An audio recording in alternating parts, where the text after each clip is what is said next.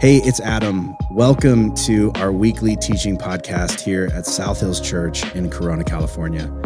Our hope is that as you listen in, you'll find yourself laughing and learning and being challenged and encouraged to grab hold of who God has made you to be. Enjoy the message.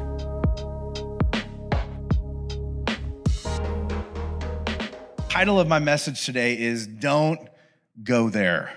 Don't go. Some of you have used this warning with people before. Don't go there.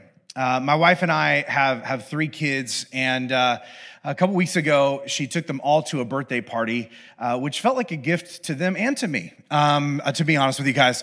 And so I was home just kind of hanging out, and they went to the birthday party. When they got back, Zeke had this story to tell me that he thought was so weird. He's our youngest, and he was saying that, he was going to play with this one kid, and as different people were arriving, there was another kid that was going to come over and try and play with them, and the kid that he was playing with pulled him aside real quick and was like, listen, that kid's going to want to come over here. He's going to want to play with us. And so here's what I need you to do. I need you to tell him that we're not going to be able to play with him because we're going to have to go inside and we're going to have to get some snacks. And Zeke perked up because he's my son. So he's like, snacks? What kind of snacks? We're going to get some snacks coming up. And the kid was like, no, there's no snacks. We're just tell him that. And Zeke it gets mad because he's just like, dude, we don't joke about snacks. Like I got really excited about the snacks. And he's like, forget about the snacks, okay? This is about that kid. Listen, okay, if you don't want to do that, just tell him that we can't play with him because we're going to play this video game and it's only a 2-player game. And so he can't play with us. And Zeke's like, what game? And he told him and he was like, that's a 4-player game. We could have up to 4 people. We could totally include him. And he's like, you're not getting it. And Zeke's like, I'm not getting it. He's like, I don't want to play. Whatever. And Zeke, just because he's having a hard time with this. And he's just like, he goes, it feels like your plan has so many steps, which is very Zeke. And he's like, what about this instead? What if when he comes over here, you just tell him, sometimes you're kind of mean to people. And I don't want to play with you today if you're going to be a jerk. And so if you're nice, we'll play with you. And if not, go somewhere else. And the kid was like, I can't say that. That's crazy. And Zeke's like, why is that crazy? Like it's so easy. Just say that, right? And I love how obvious the solution seems to him and how insane the solution seemed to the other kid, right? And maybe even as you're listening to this, you're just like, I don't know if you can say that. Like, kids are so cute.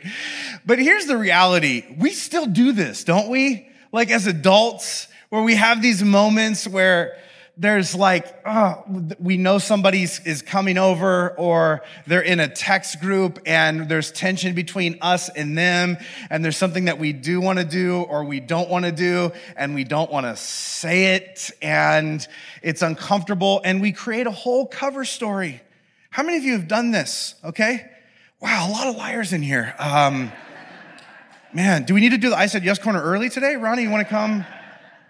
Right? We all do this thing, right? Like a lot of times we don't even think about it. And if I think someone were to suggest to us, well, just tell them this blatant, plain truth about how you see the situation. And don't be mean about it, but just calmly tell them what's going on. We'd have the same reaction as this other kid of like, you can't do that.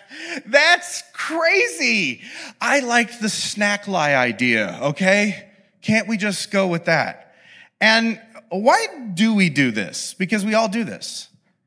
Why, when we have these moments of uncomfortability with someone else, why do we avoid telling people how we really feel or how their actions are affecting or impacting us? Like, why is it that we all have this weird thing where we feel like we can't be clear with people about what it is we want and need?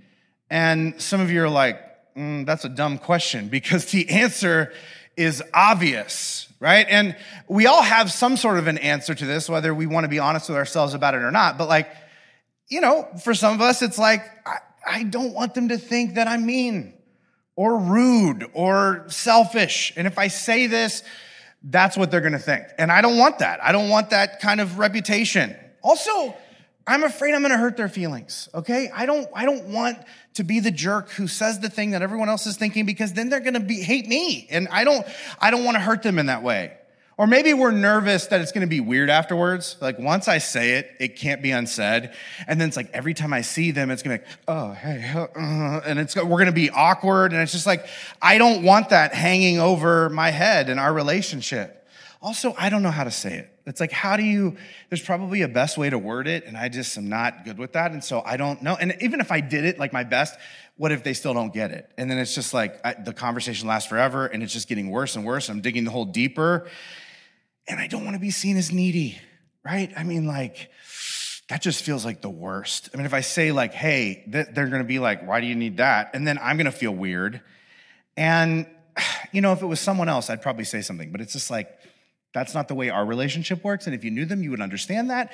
And so I just feel because of all that stuff, saying something isn't going to do anything anyway. And so I'm just going to keep my mouth shut and secretly hate them. And this is the strategy I think a lot of us sort of stick with, maybe not intentionally, but organically we do. And I think it's to the extent where some of us have actually managed to convince ourselves that pretending we don't have needs is Christian. Like that's what Jesus wants.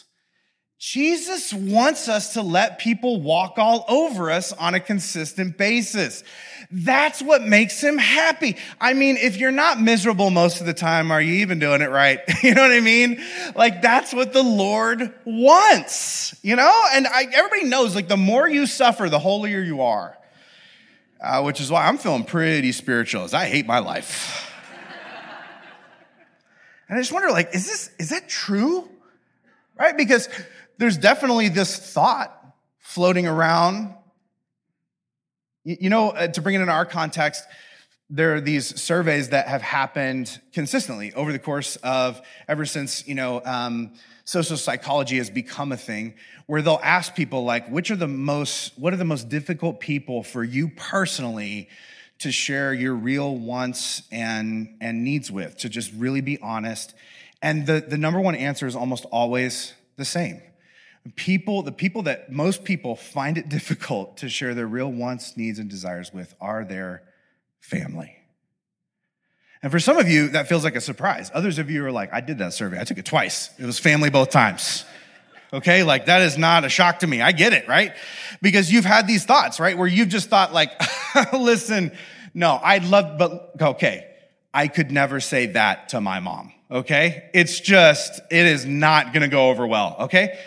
My dad is not the kind of person you say no to, okay? I mean, if you met him, you would get it, but it's just like, also, they don't care what I think. They never have. I mean, like, I could say it, and then they'll just be like, okay, whatever. Like, because it doesn't matter. Like, it's never been interesting to them. Also, in my family, it's just like, if the rest of the family is going and they're doing it, you can't just not do it. Okay, like if they're just like, hey, we're all going here, you can't just be like, you know what, I'm not feeling it, I don't feel comfortable, I'm gonna opt out. You can't do that. Like you can't do that in our family. It's not acceptable. Like, I don't know what would happen. I think you would spontaneously combust. No one's had the courage to try it. And there are certain things that, we all know. And I mean, I think we know, but we don't talk about them in our family. I mean, sometimes when something gets weird, we kind of give each other the side eye, and then we pretend like we didn't see what we saw, but we never reference it because, sharing your feelings with certain family members is, it's inappropriate and it's disrespectful. And so you just, it's better to just keep your mouth shut and keep your feelings inside because it's family. This is how a lot of us live. And I think for a lot of us, the reason we live this way is because when it comes to conflict, a lot of us only really see two unwanted options, right? So we have option A, which is like, okay, there's this tension. I can stay silent, all right? And then everyone will walk all over you, okay? Or, because you have choices, right? Or you speak up and everyone will abandon you. And isn't this like a lot of us, the choice we feel like we're facing? If I say what I really think and feel, like everyone's gonna walk out. I'm gonna be ostracized. They're not gonna have anything to do with me. They're gonna talk bad about me. And if I just shut up and tuck it all inside, I'm gonna feel like I'm gonna lose my mind. And they're gonna walk all over me. And what else are you gonna do? And if this is your paradigm, you feel trapped. Living like this is what it feels like to feel taken advantage of. And what happens is the anger and the resentment begin to build inside of you. And the distance between you and that person or those people begins to grow. And the trouble with it is it's only sustainable for so long, right? Because eventually your true feelings come out. You can only really hide who you really are for so long, because eventually all that angst, which manifests as some form of energy in your gut, it has to go somewhere. And my experience in pastoring and just being a person and observing other people, right, is that the longer you suppress it and push it under, the more likely the chances that when it finally does come to the surface, it's gonna do so in a way that's destructive or explosive or unpredictable. And that's what we're afraid of. You ever seen someone just blow up? Maybe it was you, maybe it's someone in your family, maybe they're sitting next to you right now. Don't nudge them or point to them. Where it was like you thought everything was fine, and then one day they're just like, I'm done! And you're just like, I didn't know there's a problem.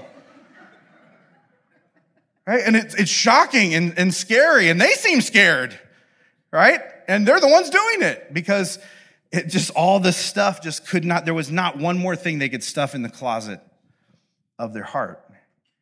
And I bring all this up because I just feel like there's got to be another way. And I wonder, what if there were more and better options than just these two horrible ones? And in fact, I think there is. And the term we're talking about is one that you know. It's a term called setting boundaries, okay? And this is a term that's been so popularized that it gets thrown around. And I feel like it's a term that everybody knows, but nobody knows what it actually is, right? People are like, I've shared a meme about it, but I don't actually know how to define it or do it, right?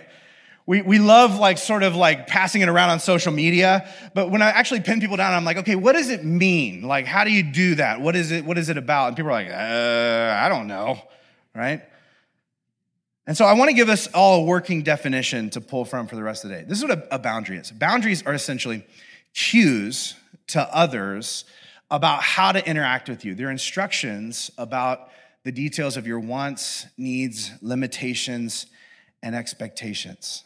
And what I think is really interesting is when you look at the life of Jesus and his disciples and these people that the New Testament is written to and about, what you see is something contrary to the way a lot of us grew up. That in fact, suppressing all of this stuff and being miserable in your life is not what God intends for you. That you see Jesus and his disciples setting clear boundaries in their core relationships, and you see it working for them and the people around them. And so the question that I wonder is, how did they do it?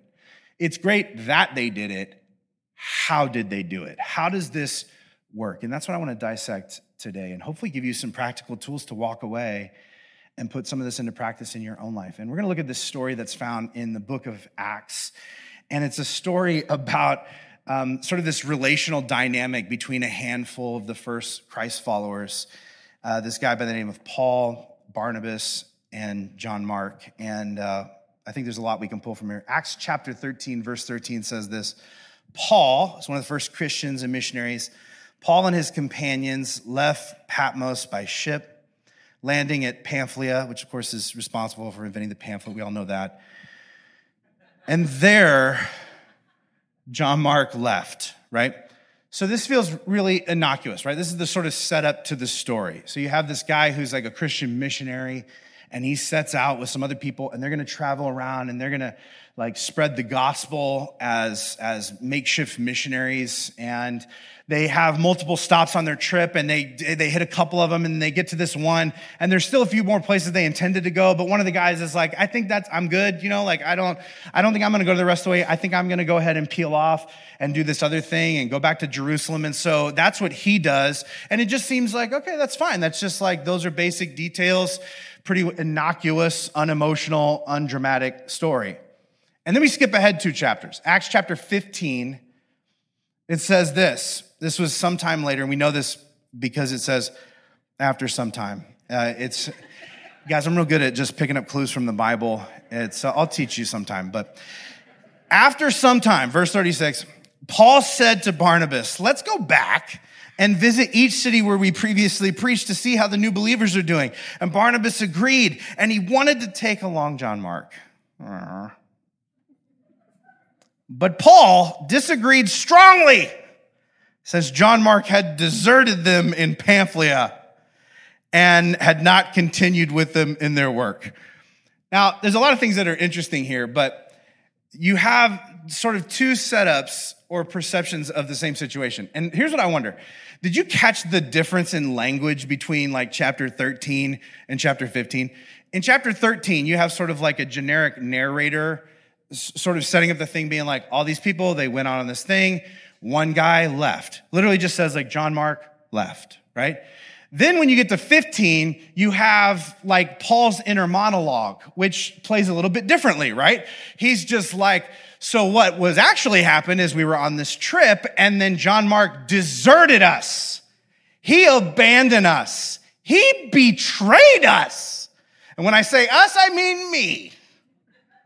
And I wonder if this has ever happened to you before, where like maybe you're on the outside of a situation and you look at it and it seems like, oh, it's just, yeah, this is just sort of what happened and no big deal. But then the people inside it are freaking out. And you're like, what are they seeing that I don't see? Or maybe that's happened to you, right? Where other people are looking from the outside and they're like, I don't really get what the big deal is. And you're like, oh, there's a lot of big deal going on. They deserted us. I thought he just left. No, that's not that. Nope, that's not what happened. We kind of go from like the simple facts to how those facts made a particular person feel. And it begins to shift the story in a very personal way. And the big question that comes up for me in these two differing accounts is, it's clear that Paul feels and sees the situation differently, the relational dynamics differently. The question is he going to voice this? He senses it, he disagrees with it, but like, is he gonna say something about it? Or is he going to just let it sit below the surface? Is he gonna continue to sort of stuff it down? What's gonna happen? And if he does feel it, does he feel it strongly enough where he needs to like draw a line in the sand and take a stand about like, listen, this is not going to work for me, and here's what I want to do moving forward. And is it even okay to do that? I mean, can a Christian just like not want to be around another Christian? Can one Christian just be like, I don't like that Christian, and just like, I don't want to be near them or around them. Like, we don't get along. We don't match. Like, is that even okay? Because I thought we were just supposed to like love everybody no matter what. Didn't Jesus say that? Here's what Jesus actually said. This is found in Mark chapter 12, verse 31. Jesus says this, and you've heard this before, right? This is Jesus, and he's actually echoing something that was said in the Old Testament, and he's drawing it to the surface in a particular way. And he says, love your neighbor as yourself. Now, this means a whole lot of things, but in this context, and the reason why I bring it up here is the way that this text is arranged is very specific. When Jesus says things, there's always a depth of layering of his messaging. He doesn't waste words. And part of the arrangement of this is indicating something that is important for us to understand in this context. Part of what Jesus is saying here is that you can only love your neighbor to the extent you love yourself. That in fact, you can't extend to others what you are unwilling or unable to extend to yourself.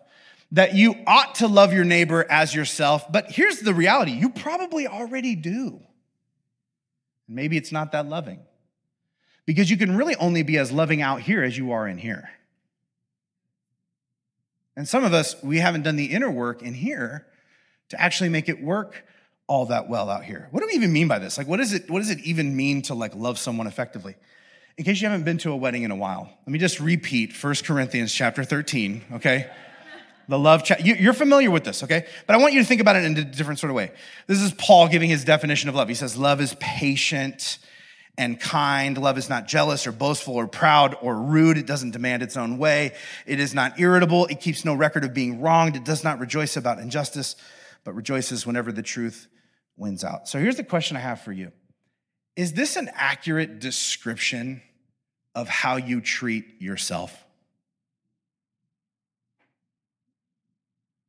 I mean, take it outside of like a marriage or a romance context. Like, would you, if you're honest with yourself, are you patient and kind to yourself?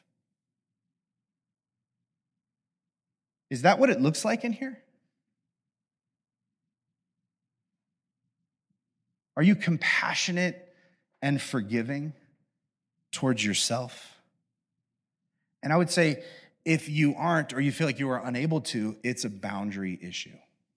And some of us aren't to a point where we're self-aware enough to honestly understand that there is a connection between these two things. And so how do you even know that? How do you create some awareness inside of yourself that you even need to set a boundary in a particular area or during a particular season of your life? I think there are some telltale indicators. And I want to just give this, you could use this as a self-test to just try and figure out like how to know if maybe I need more boundaries in my life. Here's be some indicators, okay?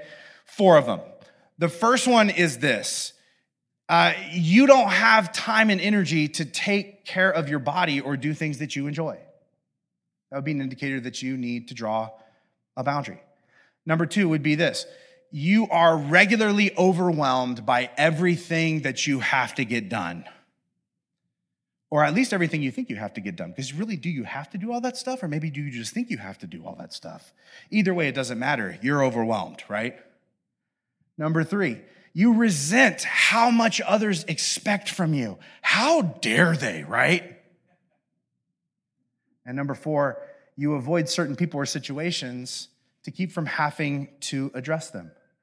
And maybe you're looking at this list and some of you are like, okay, what if you like get 4 out of 4? Like, what do you do that, like, not like if you know some, like for a friend, like asking for a friend, like if you know someone that's just like, oh, wow, they do all that stuff. Like, again, not me, but someone else. Like, what would you do then? Right. And here's what I would say to you. The good news is this does not have to be your life. You don't have to live this way every single day. This does not have to be like a summary of your existence moving forward. And maybe when you look at this list, maybe there's no sort of awareness as to why you feel this way or around what things you feel this way or around what people or situations you feel this way. Maybe for you, you are very aware of what you need to change. So why haven't you done it? I would say because you're aware of something else as well. You're aware that once you become honest about those things and you voice them, it's risky. And what's the risk? The risk is that once you say, like, here's something that I need to change in my life, and here's how it is going to affect or impact you, that the other person or people's reaction may not be what you want it to be. And that feels scary. Isn't that why we don't want to bring it up? Because we're like, what if it doesn't go well? What if they don't take it right? And I would tell you there's a reason that you have that fear, because there's a big chance they are not going to take it right, you guys. In fact, like research would tell us there's about 7 common ways that people respond to a boundary being set by somebody else in their life. And only one of these things is actually 100% like positive without any consequences. And it's this one.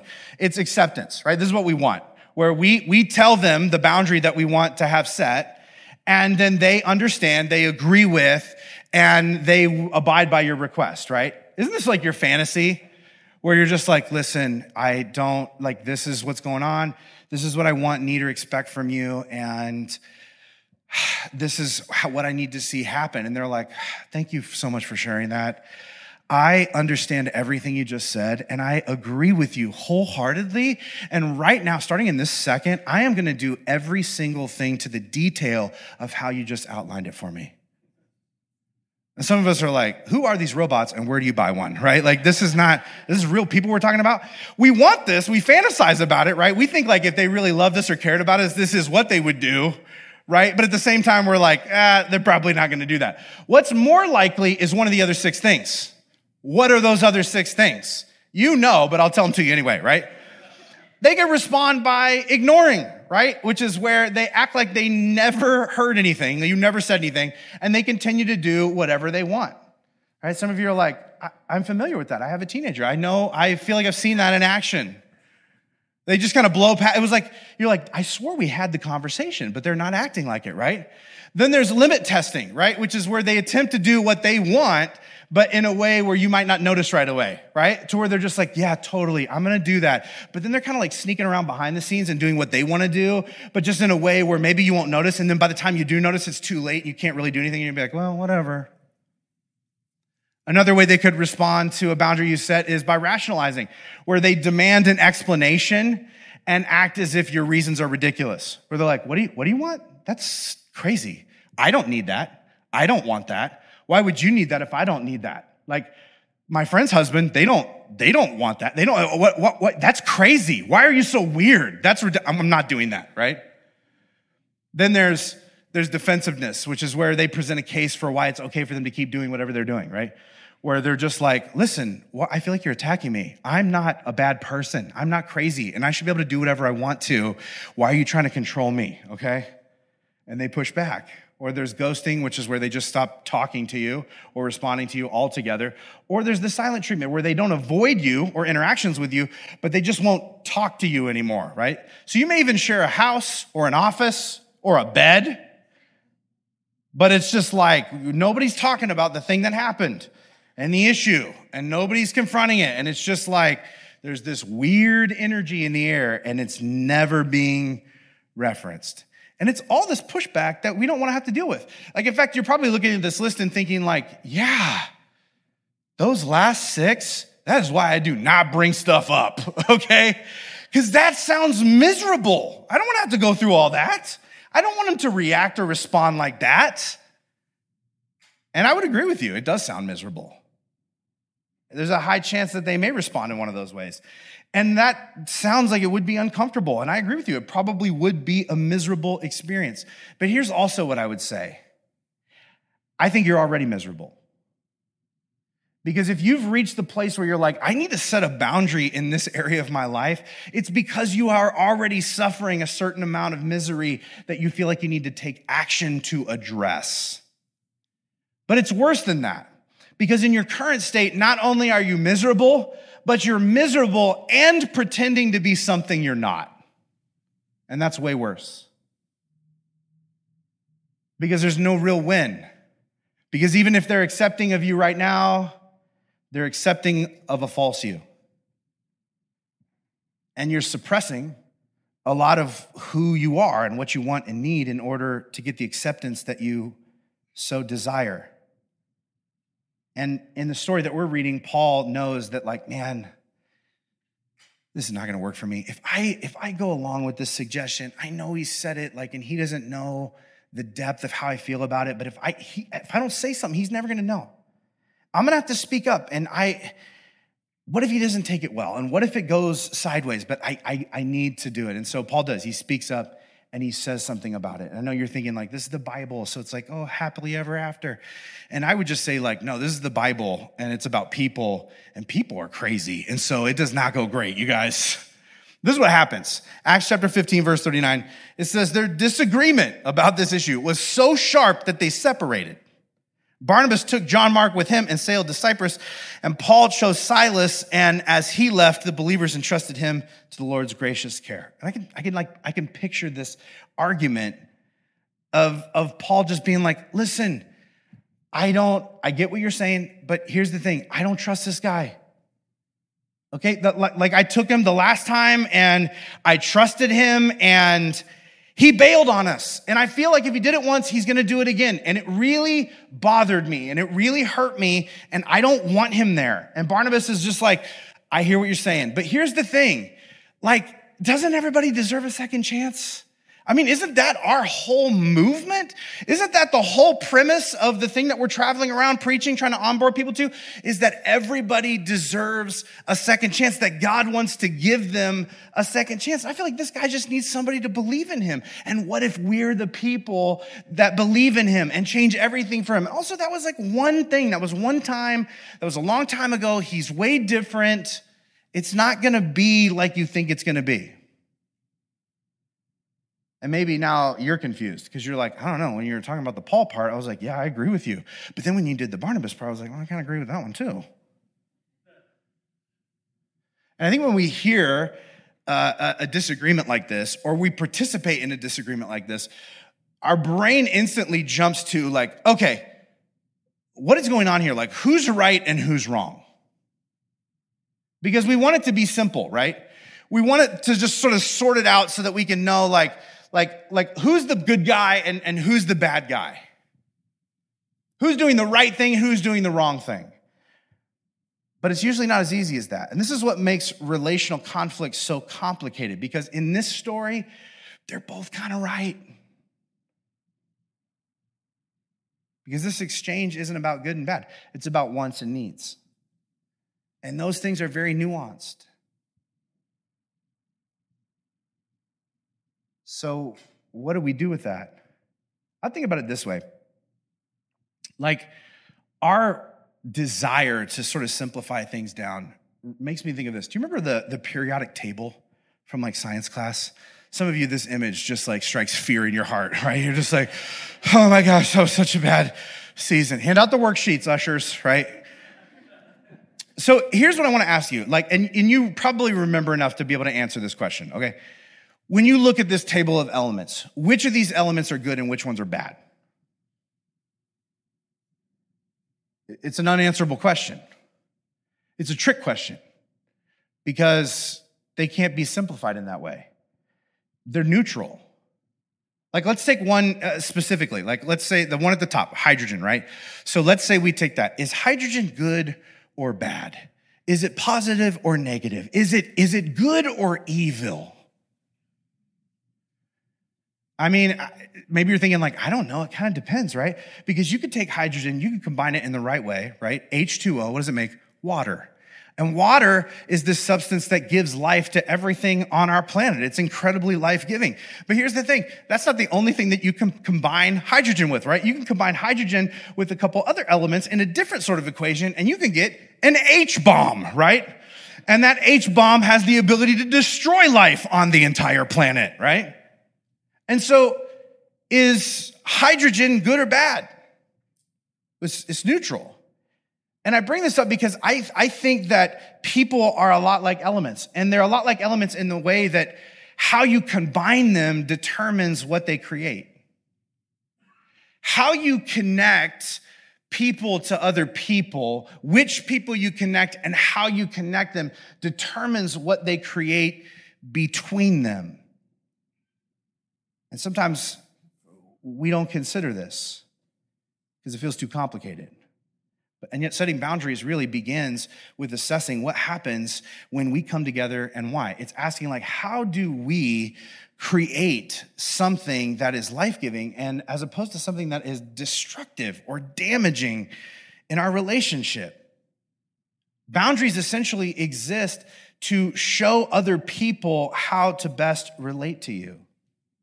And maybe you're just like, that is great. I have no idea where to start. This is not really something that I've done.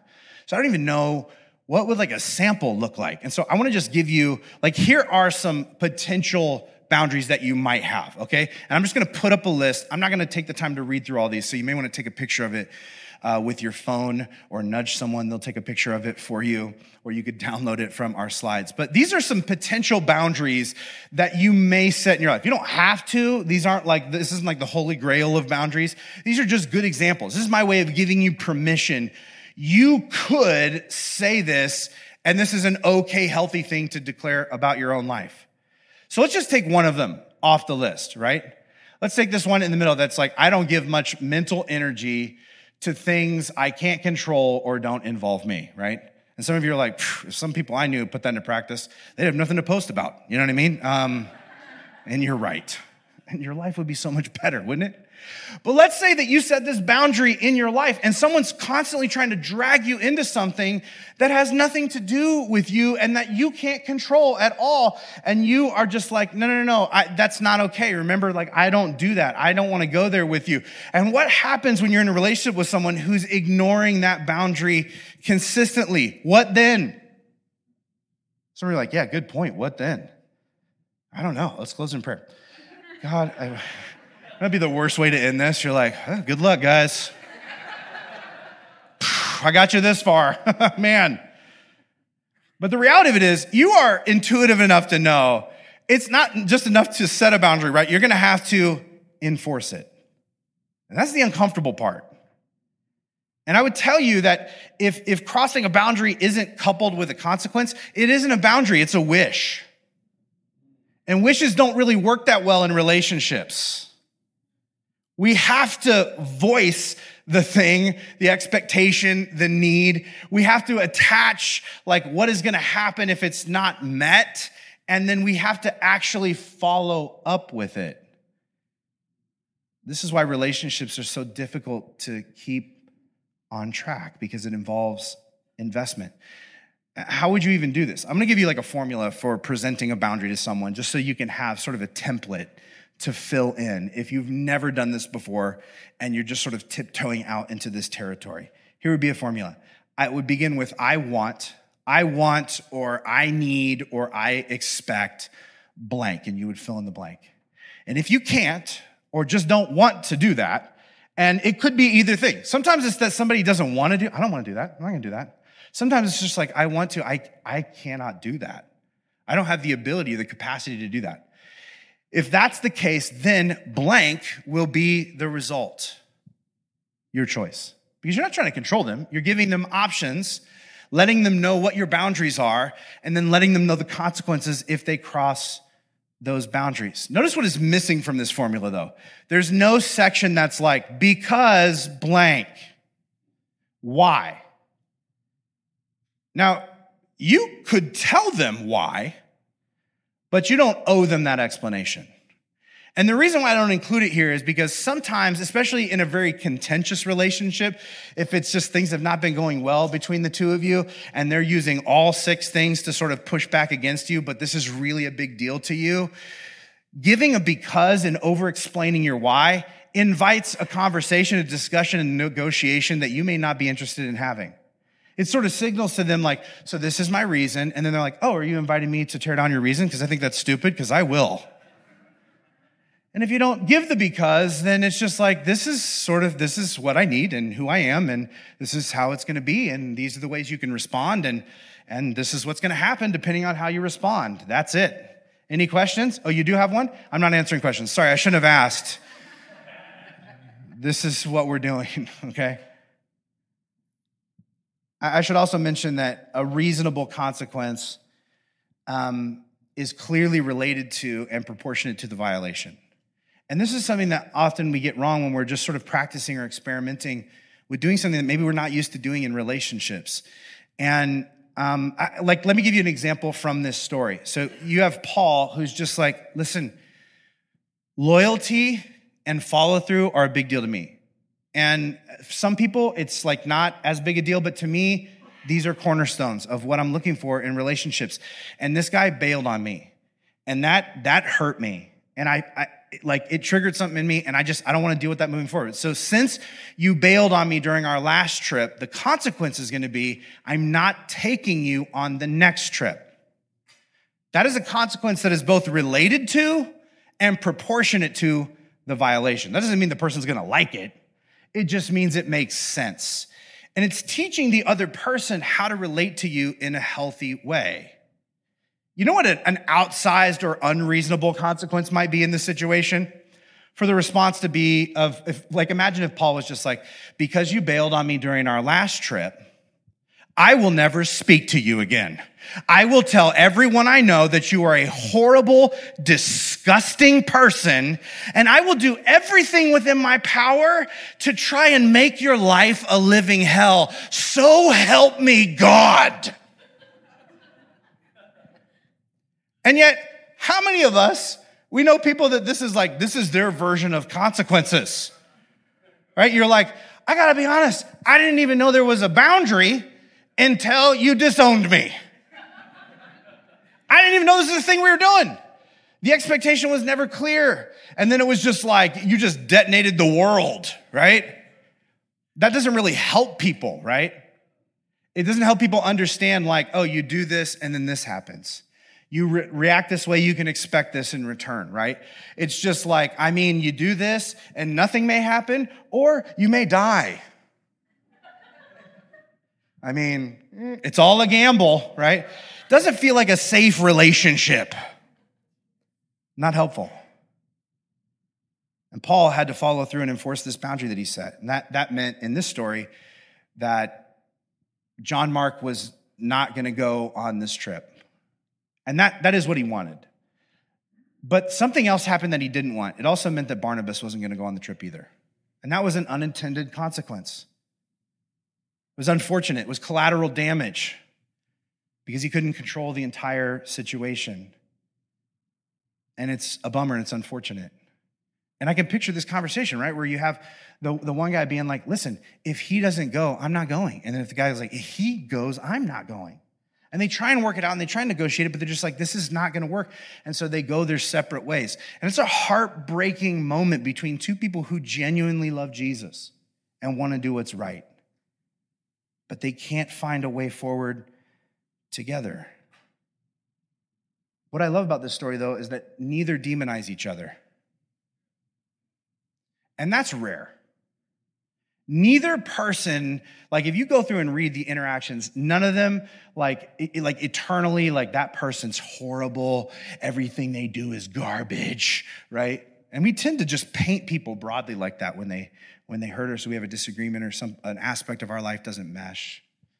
And they don't do that. Neither one of them, fault the other person for needing what they need, which is incredibly mature. Maybe you're wondering, like, well, what happened then? I mean, they went their separate ways, and then what? I mean, was it over? Like, did none of these people have relationship again with each other? Like, was Paul right? Did like John Mark just sort of flame out and become like an unreliable person that never did anything with his life? Like, what happened? And what actually happened in this story, if you read through the rest of the New Testament, you go ahead and do that this afternoon. I'm sure you don't have anything going. You know what? I'll just give you the Cliff Notes. What happens is John Mark goes with Barnabas, and Barnabas sort of mentors him. He is that person that believes in him and gives him a second chance, and he has the emotional wherewithal and the lack of baggage in that moment in his life to be able to do that for him. And he does. And then at a certain point, he passes John Mark off to Peter, who's one of the disciples of Jesus, leaders in the early church. And Peter mentors him, and they preach and teach and travel a little bit together. And then Mark, towards the end of his life, writes the book of Mark, which ends up being really famous. It was a bestseller. And we read a piece of it earlier, right? We read that piece that has the Jesus quote of like, love your neighbor as yourself.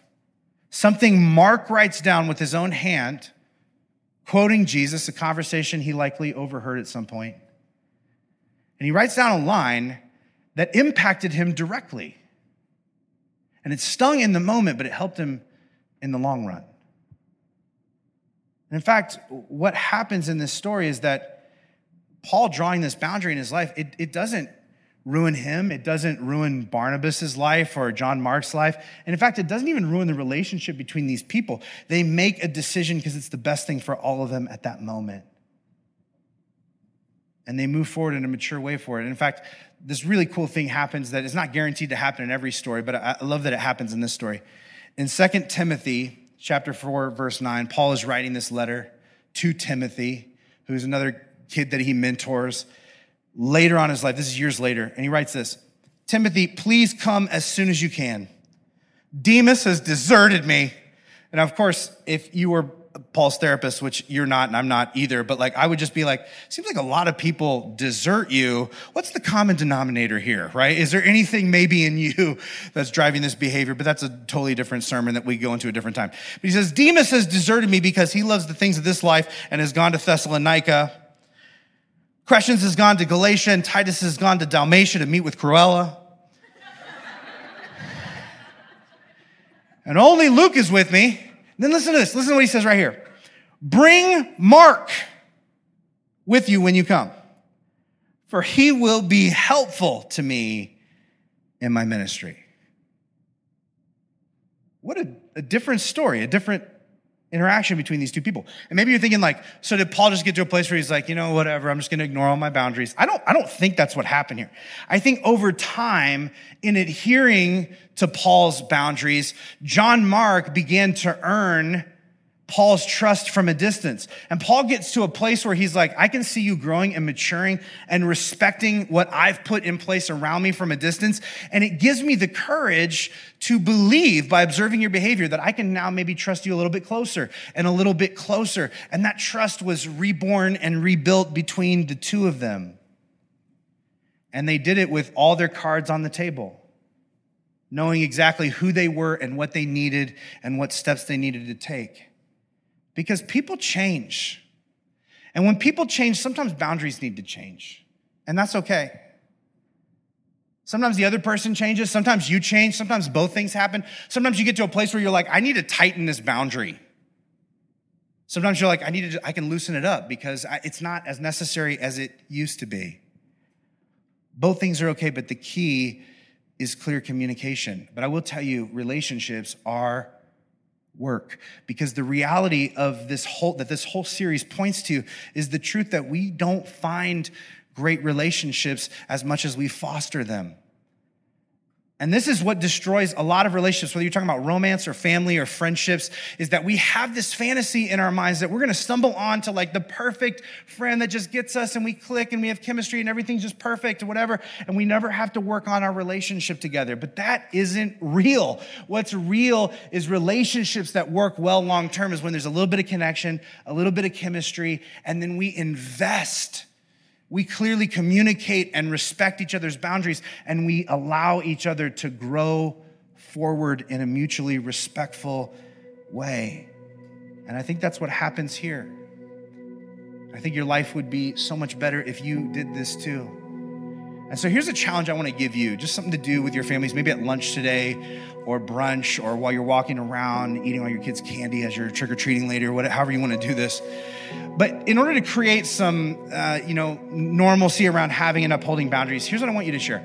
I want you to tell your family one quirky thing that you need to do regularly to keep yourself emotionally healthy. And I say quirky because everybody's quirky. My daughter came home from school in kindergarten, was like, this girl called me weird. And I was like, you are weird. Everyone's weird. Just what's your brand of weird? And she was like, yeah, everyone is weird. Like, what quirky things do you need to do to keep yourself emotionally healthy? Some of us, we don't even know how to create this thing or voice these things because we didn't grow up in a home where like people talked about this kind of stuff. And you can change the future story of your family by having an open dialogue about these ideas. Of like, you know what? This is why mom gets up early and spends time journaling and in prayer so I can set the stage for the day because I don't like who I am and how I respond to people when I don't do that thing. I need that in my life. This is why I get up after dinner and I go for a walk. It's to prevent murder because I am at my wit's end. I need that time. Right? This is why I do this or whatever. And then people are just like, oh, you're a human, you're a person, and you have to self-regulate and figure out how to put things into place so that you can like have a good relationship with the people around you. And it gives them permission to do the same thing as they grow and age and evolve. And I think God wants that for you. And you have the ability to pay something forward that is better than what was handed to you. And that's what I want to pray into your life today. So I believe it's possible, but not without God. Would you bow your heads across this room this morning? Father, thank you so much for your love, your grace, your mercy in our lives. Thank you for the way that you help us to live healthily, intentionally, as we move forward in life. God, I pray that you would give us the courage to be aware and honest about what we want, need, and expect, that you'd help us to negotiate well where we can and to be firm where we need to be. And God, I pray that you would, as we uphold our boundaries to honor you, that you'd help us to embrace the love that you have for us. Help us to love ourselves the way you love us. And may that transform us and empower us to love other people well in return. It's in Jesus' name we pray. Amen.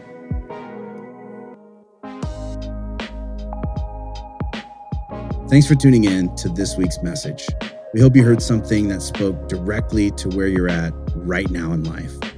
To find out more about our church, hit up our website, southhills.org/corona, or follow us on social media at South Hills Corona. And if our messages have made a difference in your life, Help us get the word out by rating and reviewing this podcast. And as always, you can support the ongoing work of our church by giving through our website at southhills.org/give and selecting the Corona campus. Thank you so much for listening, and we hope you'll join us again next week. God bless.